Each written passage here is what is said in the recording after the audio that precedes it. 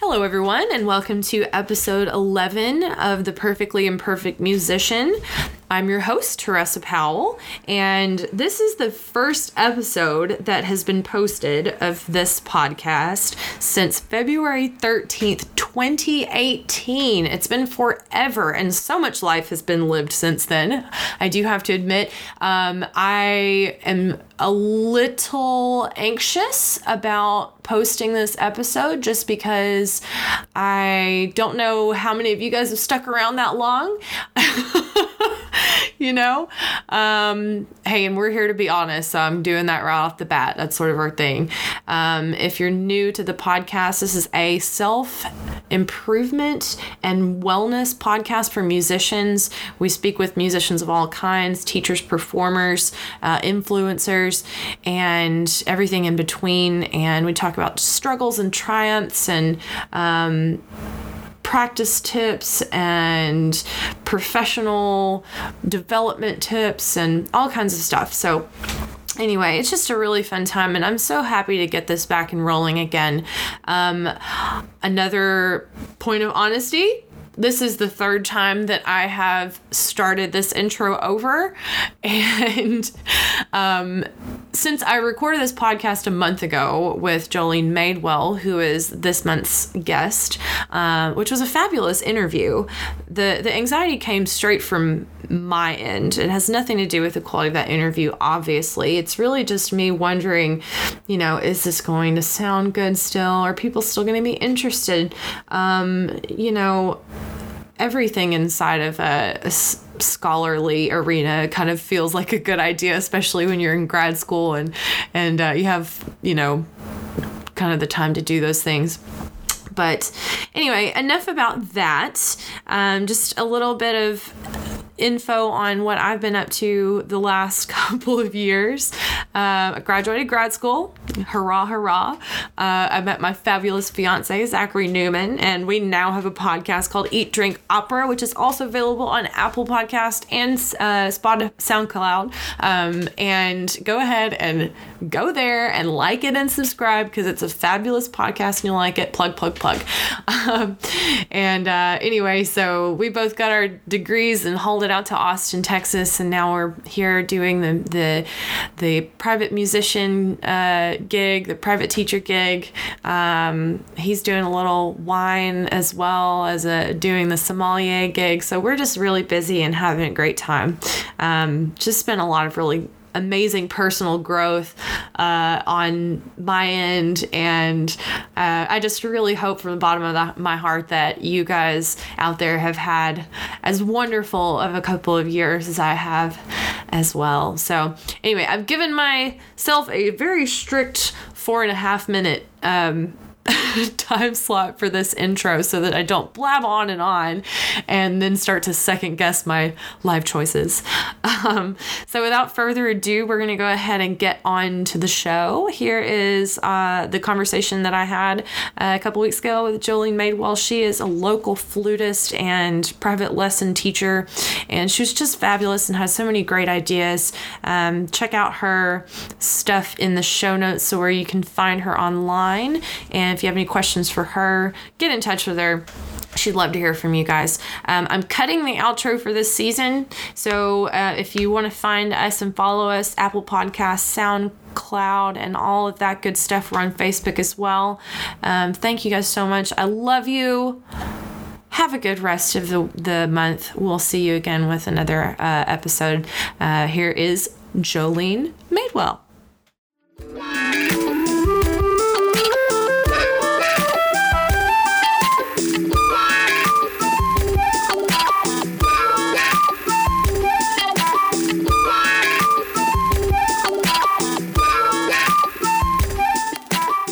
Friends and fellow musicians, thanks for joining us for the second season of Perfectly Imperfect Musician. I'm so excited to be back with everyone, and I'm sitting here today with Miss Jolene Madewell.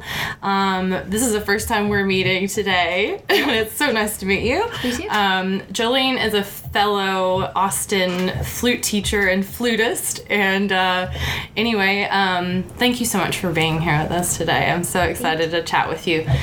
So if you're new to the podcast, welcome.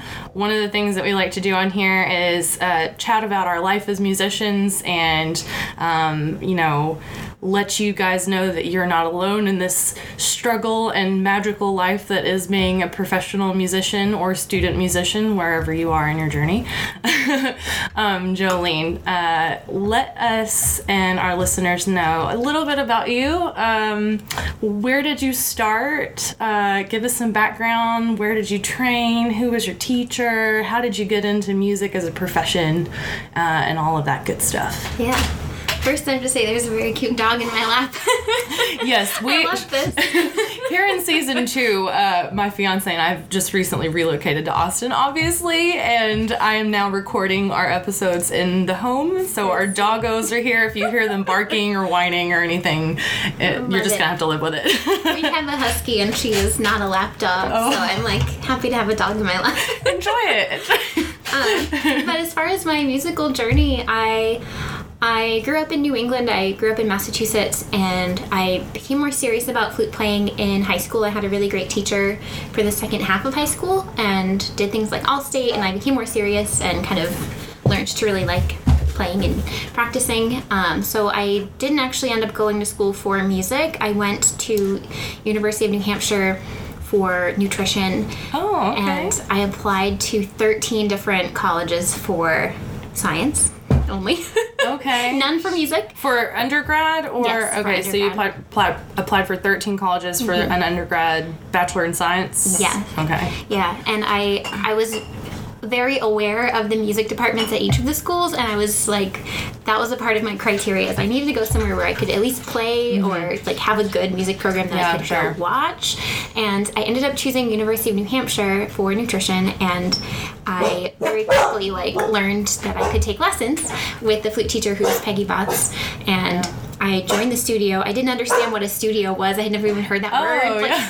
I was a newbie to being a music major. I wasn't one until semester 2. I changed my major out of nutrition because I just felt like an alien in a science college. I'm like, I don't know. I'm kind of curious about that now. Yeah. So, because I get this a lot from older students, they say, I just really love music and, but this is what I'm going to major in. And I never want to probe because, my job is just to guide and not to try and coerce them into a certain profession. But I'm always curious as to why they chose that versus something they really enjoy. Mm-hmm. So what made you decide to go into nutrition right at first instead of music?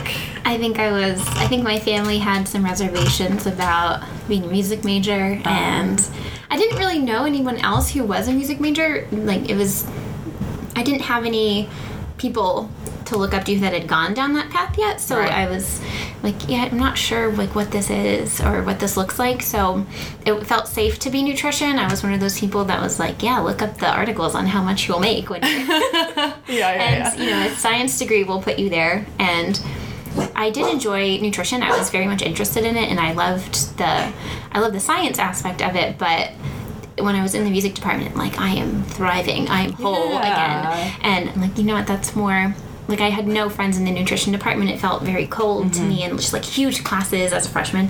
And so my teacher Peggy one day was like, "Are you sure you don't want to be a music major? Why aren't you?" And I'm like, "Really? Should I be one? Okay." And then I just signed the paper, and the next day I changed my major. And I think I just needed to hear someone say, "You could be a music major." Sure. Why not? So, yeah, because I'm sure there's a part of that where you go, I don't know what I can do with this degree. Yeah. Even if I would love to have it, I don't know what I could do with it. And it just takes one person to go, here are the possibilities. Yeah. It is. It's not out of your reach, But, okay, so you changed your major, and now you're a music major, and then what happens next? So I became a music major, and this is in one of the lows is I was hit with the reality of taking music theory as I was a sophomore in the school, but I was in the freshman classes with freshman music majors who knew they were going to be music majors and knew something about music other than playing their instrument. So I felt very out of place, and I think I still kind of have this like weight on me about like music theory is so hard because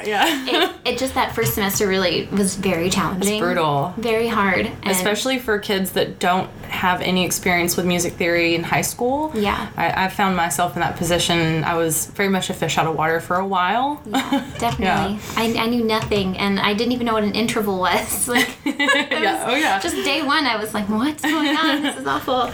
And I had to kind of teach myself how to feel comfortable in it, and I kind of brought flute to it because flute's comfortable, so I would play whatever I was doing to figure out chords and stuff, and I just having like a tangible thing, like doing that was very helpful because otherwise I felt it was a challenge. Yeah. So that was the biggest challenge of being a music major. The playing aspect, I was like, I got that's that. what pulled you in the first place. Yeah.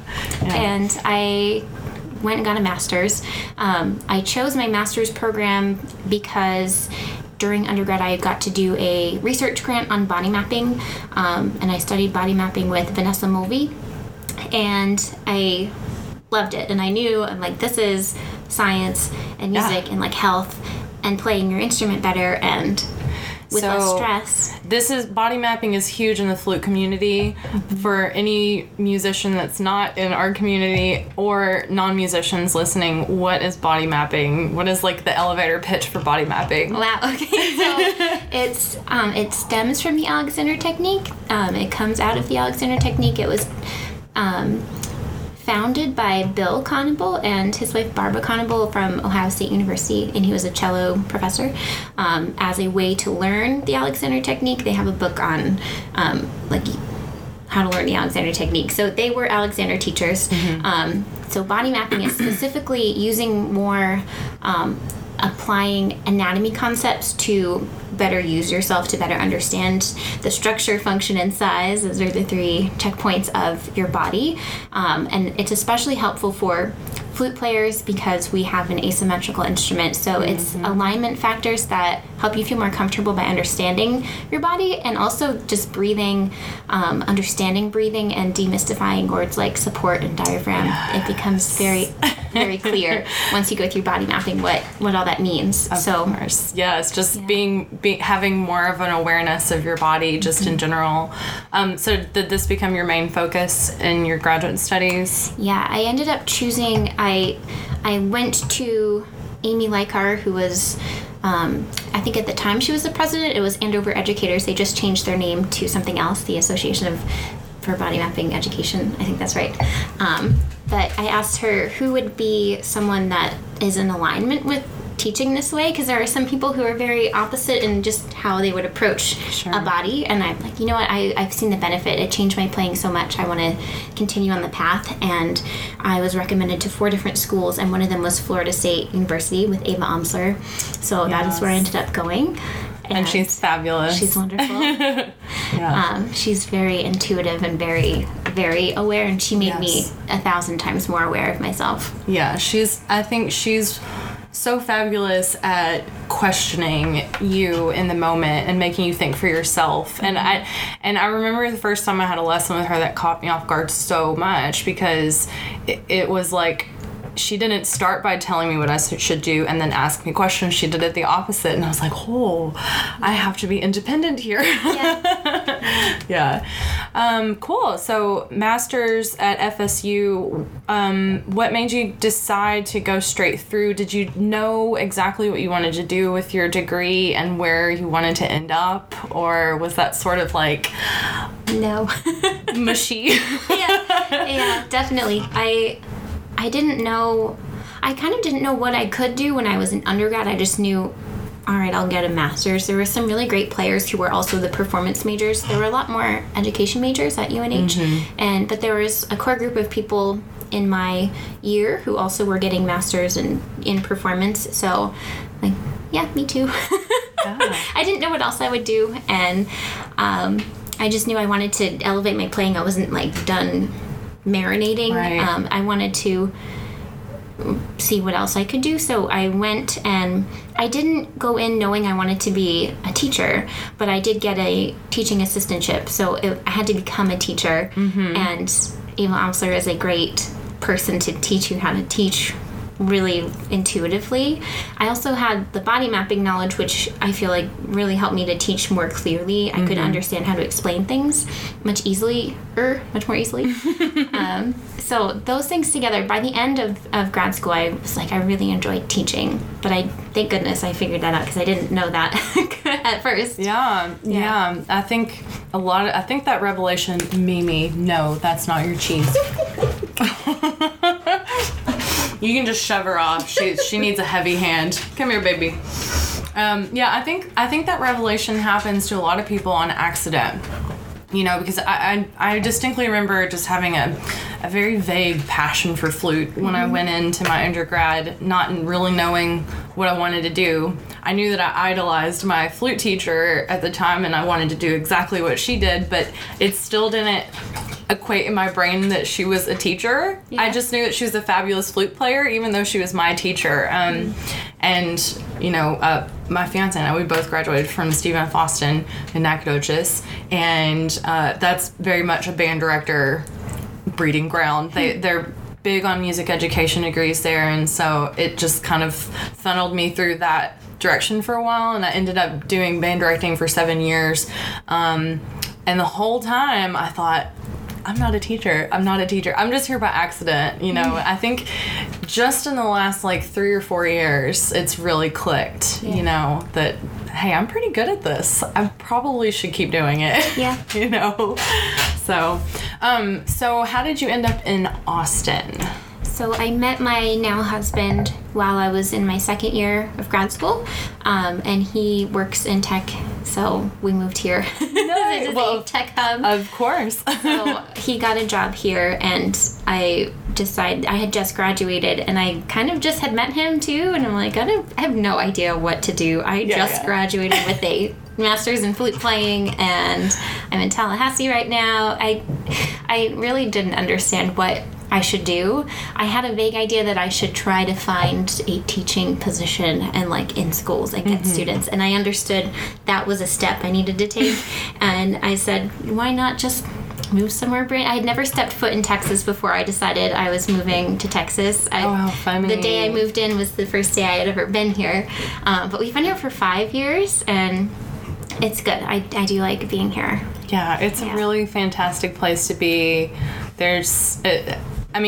Texas is a great place for music education anyway, because we take it so seriously, almost to a fault, I would say. But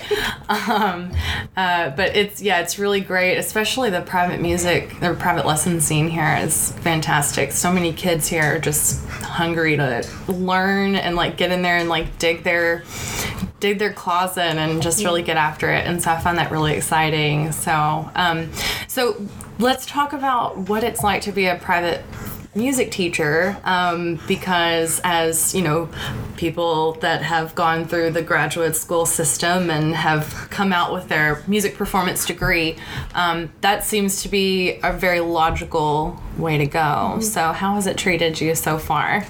Well, it's very challenging at the beginning. I didn't understand Texas when I moved here, because I had never even been here. I grew up in Massachusetts, and it's very different music-wise and teaching-wise. So I had never experienced having private teachers within a school program, and that's what happens here. And I just didn't. I kind of saw that, but I moved here, first year here. I knew I had to do something, so I got a job in insurance, and I told myself, I'm not doing anything insurance related. That sounds very scary to me. I'll do anything else. I will work at a hotel desk or whatever. I don't even know what I can do. And that was I think I sent out 50 job applications just sitting there. I'm I don't even know what am I qualified for. Do I work in have a master's degree, but it's not in anything I can do. That was the panic. Yes. And I got one phone call, and it was from the insurance job, and it was just data entry, because I didn't want to have to do anything.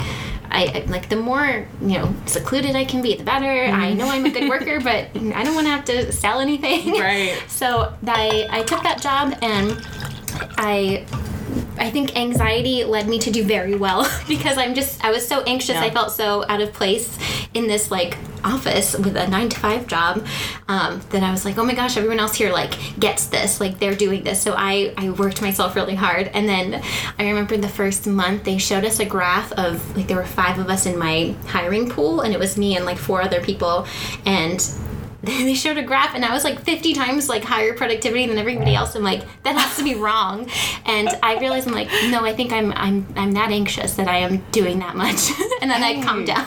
Yeah, anxiety is an excellent motivator. It is, yes, it is. They promoted me, they treated me really well. I felt very confident there because they saw that I was willing to, I'm very detailed and all that stuff, and I feel like it's all music stuff. It makes us very aware of a lot of things. Yeah. So, and it's hard to like do a bad job if you're a musician. I feel like you don't let things go as much. So that translated.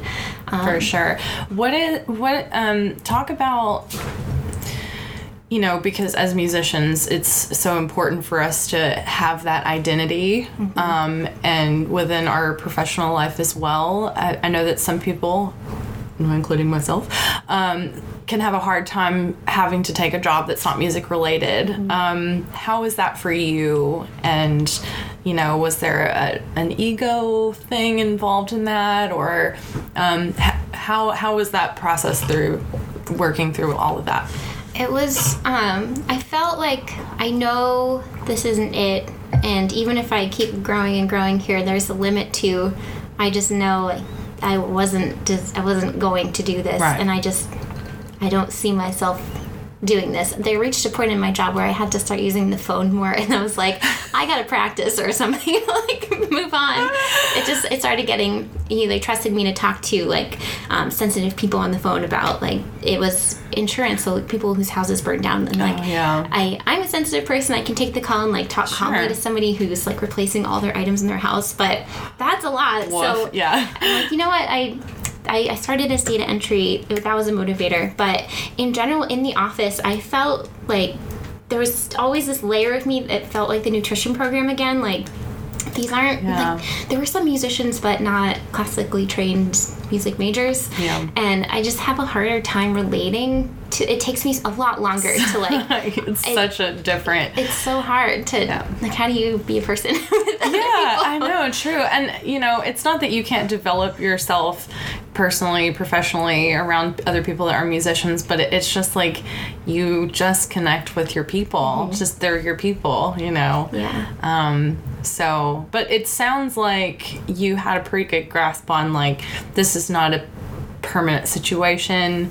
I know that I'm going to jump back in there at some point. So was getting that job, was it a survival job, or was it a job that you got because you weren't sure at that point what you wanted to do? I definitely needed to have a steady paycheck and had benefits and that kind of thing. And I needed to know I was, being consistent. I wasn't established enough to do freelancing at all, and I was trying to build that up at the same time. And in my first year here, I sent out millions of emails to band directors because that's what they tell you to do when you're at grad school, and they're like, yeah, that's how you get students. And I did that, and I got 0 replies I had a spreadsheet. I had names, I had schools, I had like You're more organized than I was. I was ready for it. I was so excited. I'm like, yeah, I'm gonna get students. And then it was crickets. I had nothing. And it took me a year to get one student, and it was through a guitar school. And he's like, we don't really have a wind department, but someone's sister wants flute lessons. I had like emailed them too, because they were just right up the street. He's like, do you want to teach this one flute student? I'm like, I sure do. I didn't have anybody else.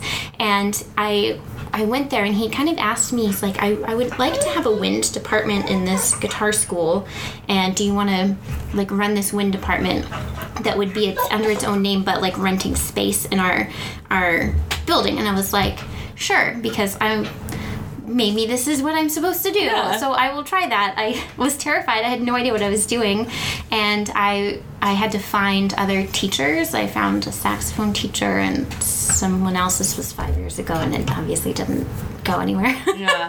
But I had started it. I made a website. I'm like, yeah, I think I will try to do this. I will like put whatever I can into it.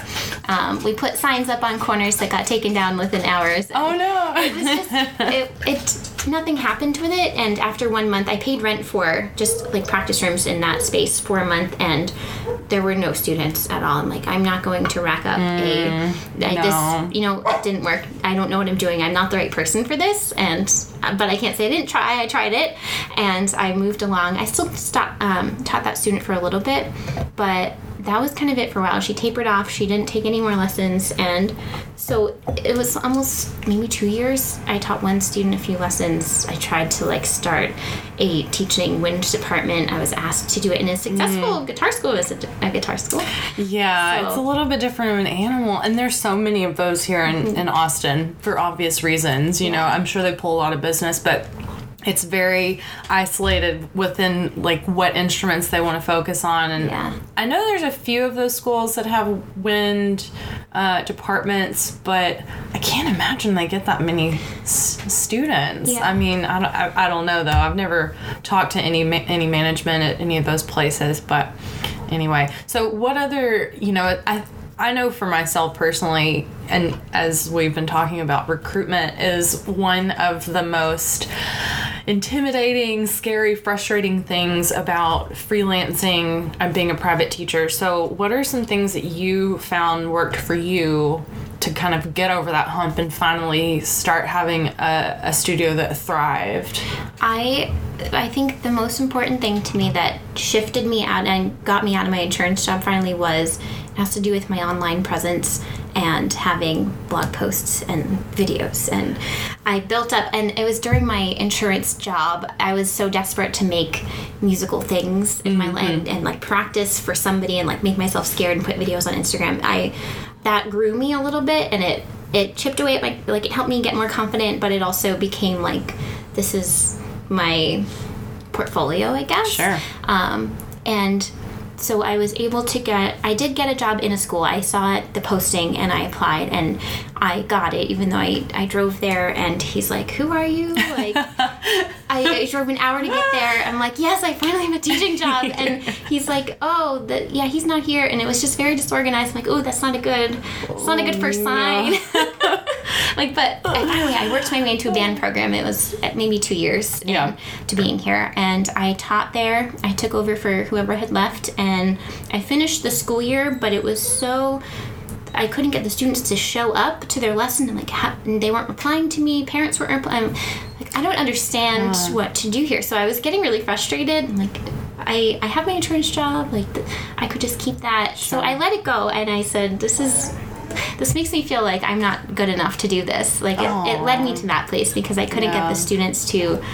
I wasn't aware enough of how to be a teacher in a band program yet. I learned a little bit there, but I was like, I'm not sure if this is what I want to be doing anyway. And it starts kind of chipping away, like you said, at your self-esteem. Am I a good teacher? Is this why no one's calling me back? But obviously that's not the case. But anyway, so you got that job at the school, and you weren't getting a whole lot of traction. So what kind of turned the tide on that situation? So I left that school. I went back to being, and this is where I sort of started to lean into Skype lessons. I was like, you know what, I don't know if I want to teach whoever the band program throws at me and try to wrangle them and their families who I can't see. So I used the online presence I already had because I had worked away at it for so many years before that,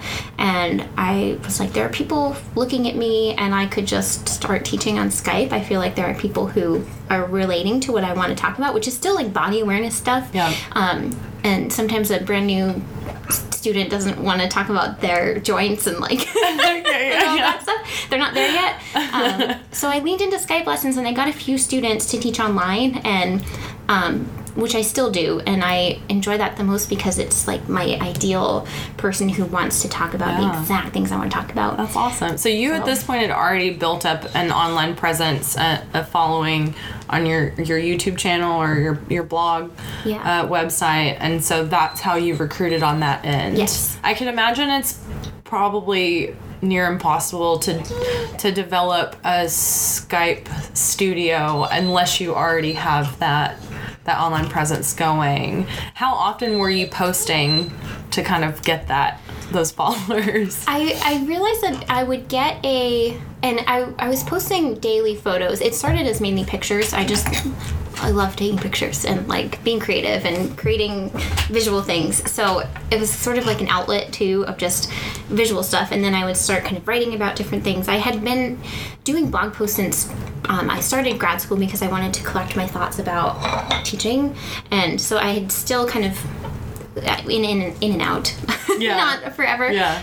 But I had become more consistent when I was like, oh, I need to teach somebody. Like I pushed myself to make sure I was posting weekly blog posts that were about the things I want to teach the most and like would speak to the students I would want to teach who are on Instagram versus just any post about flute playing, like how to put your flute together.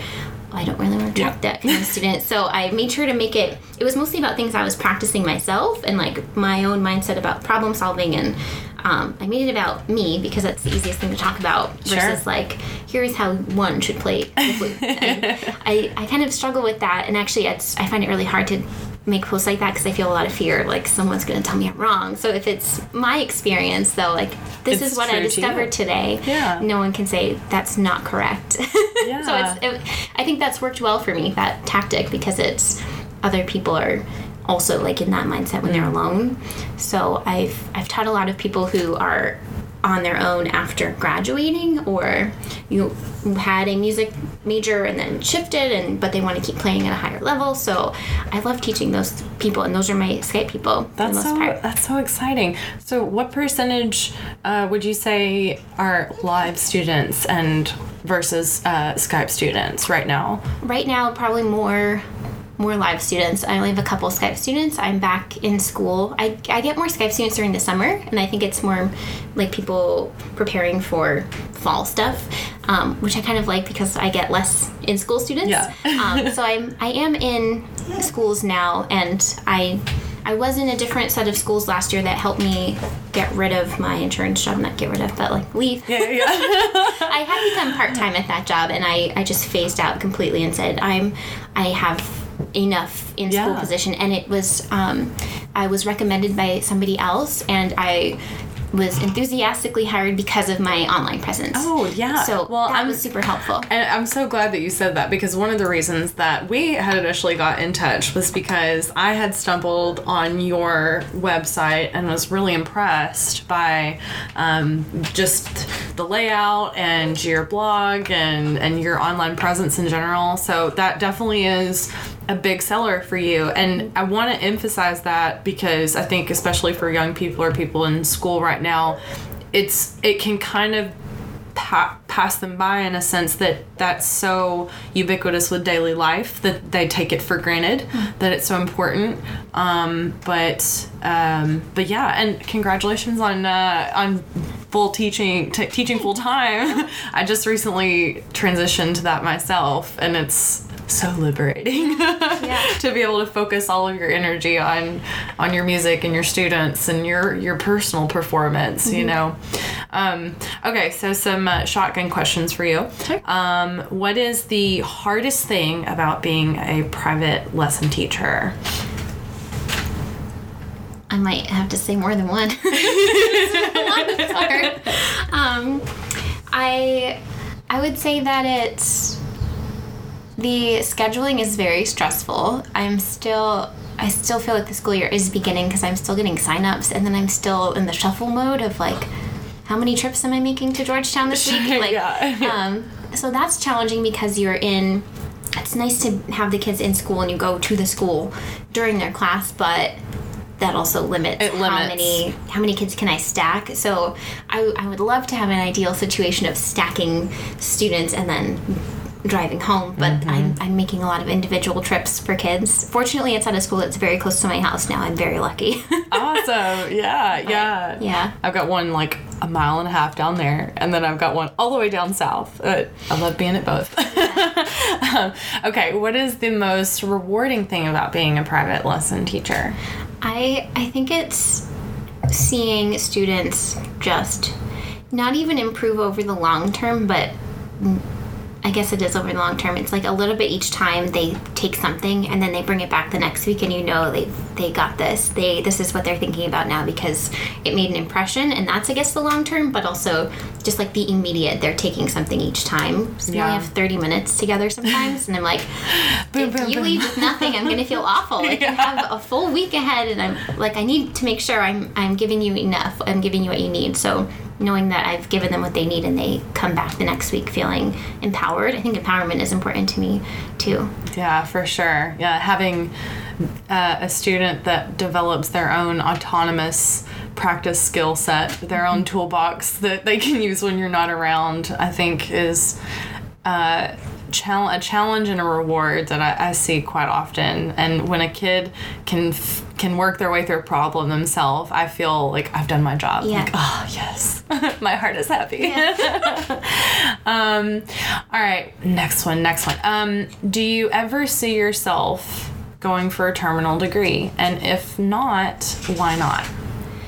I had decided not to go on after a master's. I wrestled with it when I was there with Professor Amsler, and finally towards the end of my master's, I remember going in one lesson and I was like, if I did go on, I don't want to be where I am now. I want to go figure things out and get into a different place and be really certain that on the other side of a doctorate, I know that I am like highly qualified. Right. And I'm glad I decided that because I do feel it's taken a lot of time. I feel like I'm really slow to figure stuff out and like build myself up, but I feel like I have elevated myself since in my own timeline since graduating with a master's, and I know that if I did go back at this point, I would just have something more to say for myself. Sure. And I do still think I could have even more because I would love to teach in a college. It would be lovely. It would be lovely. I'm you know, like health insurance and... I love the idea of that. I'm really inspired by my teachers in school, and it's just a really special environment, but the reality of how competitive it is, having the degree isn't enough. I feel like in the time I have now, I need to get a lot. I need to have just a lot to say for myself. So I kind of go back and forth with it. I love teaching and like being independent, but there could come a time where I'm like, this seems right now. I feel like this would work. And for my husband too, we don't really want to move anywhere. So we might have to move. You know, I mean, personal reasons are such a important factor in making that decision too, you know, and sometimes you just have to make a hard choice. It's just not the right time, you know. But all right, so there's this thing called imposter syndrome where, you know, I feel like every professional musician at some point comes to this point and goes, I'm just faking it and everyone's going to find out eventually. And for me, I feel like part of the reason why I'm putting off going back is because, you know, some of what you're saying is that I still feel like I need to, like, marinate in it a little bit more. And then the other part of that is I feel like if I went back, I'd kind of be an imposter. It would feel like I'm walking into this going, I'm not quite ready, and everyone's going to find out eventually, you know, even though I know that's not true, but your brain tells you really weird things sometimes. But do you ever get that feeling? Is that a familiar feeling for you? Oh my gosh. I've had some the worst of it was, for whatever reason, I was invited to be a guest artist last fall and give a masterclass. I'd never given a masterclass in a college setting. And it was through the Texas Flute Society, which feels like a big deal to me. I'm like, I've seen really great faces on these posters, and they're asking me to do this. And I had never felt so sick about doing something. I said yes because you can't say no. I had just bought a new flute that I felt like I couldn't perform on yet. I was totally shifting. And she asked, do you want to give a recital? And I said, I better not. The class is enough.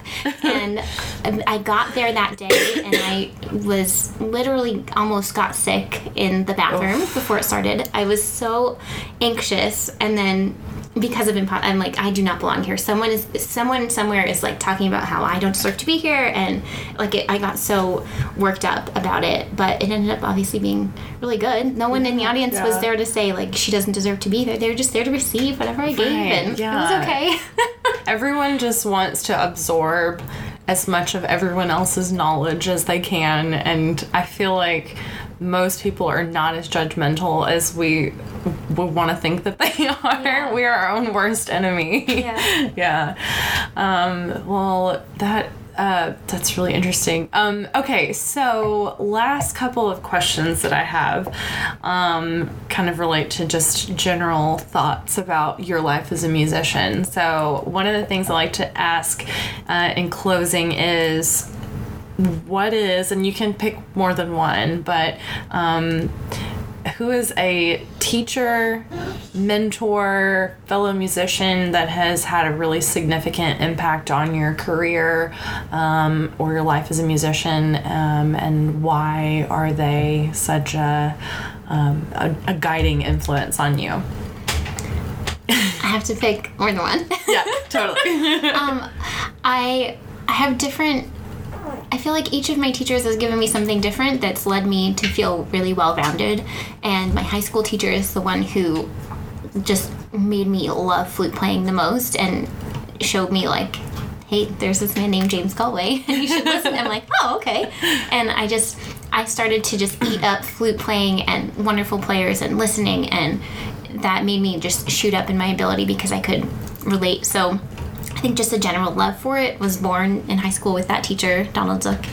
And obviously Peggy Voss at UNH. She gave me a very well-rounded look at all the technique stuff I needed to know. We did all of the technical bear stuff. It was just very organized, and she has been there for a long time. She'd already been there a long time when I got there, and she just knows exactly what to give everybody, and I loved having the structure that she gave me. And we did all kinds of etudes, and I did tons of repertoire, and I got to perform a lot because it's a pretty small studio, and they do recitals weekly, so you can sign up as much as you want, and I got a lot of good performing time in, and now I realize I cannot learn a piece like I could then. I'm not that much older, but like it came easily, and I go back to those pieces that I learned, and I'm like, thank goodness I had already worked on this because it's there still. So I'm very grateful that I got my like big repertoire, worked through it with her, and just lots of good experience.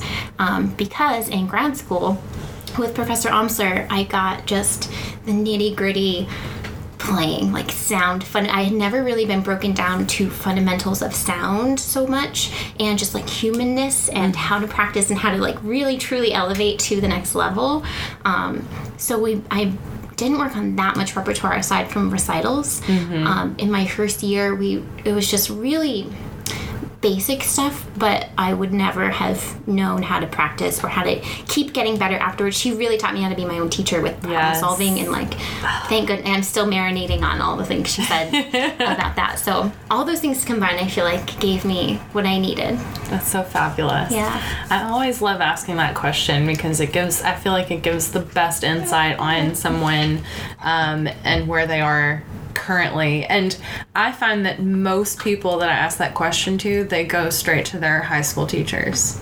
And I found that shocking at first when I started doing this podcast, but now I feel like with a little more insight and reflection, it makes total sense. You know, I mean, you're at that age, and that's someone, you know, most of the time your teacher is going to be like this godlike performance master, you know, to you, because you're new to being introduced to that kind of sound, and so they can have a huge influence on you. All right, and then the last question I have for you is what is some advice, some sage advice that you can offer to any young musician, college musician, student musician who may find themselves having a hard time or struggling to find motivation or a reason for doing what they're doing or anything like that? Yeah. I would say what has been most important to me is understanding that you don't have to like check off all the boxes immediately, and sometimes it feels like the people you look up to, it feels like they did and they might not have. Yes. They were just out of the womb playing concerti and concerts, and like they're the professor of wherever at 22 years old, and it starts to feel like that's the only that's who you have to be. And I really held on to that for a long time. Like, I'm not there yet. I'm never going to do that because I'm too late. And then I realized the more other people open up too about this is my like somebody that you look up to. My reality is today I'm just not feeling it, or I've taken these months to feel a certain way. Like, oh, okay, they're just a person. So am I. And it makes you feel a little better about having lulls, because I think it's becoming more acceptable to talk about things that we feel shameful about. And there's a lot of things you can feel shameful about as a musician. There's tons of failure, though. It's just a part of it, like a lot of failure. And it's fine to have failure. You just try again. And be kind to yourself. Again. Yeah. Be kind to yourself. Definitely. Everyone deserves a break.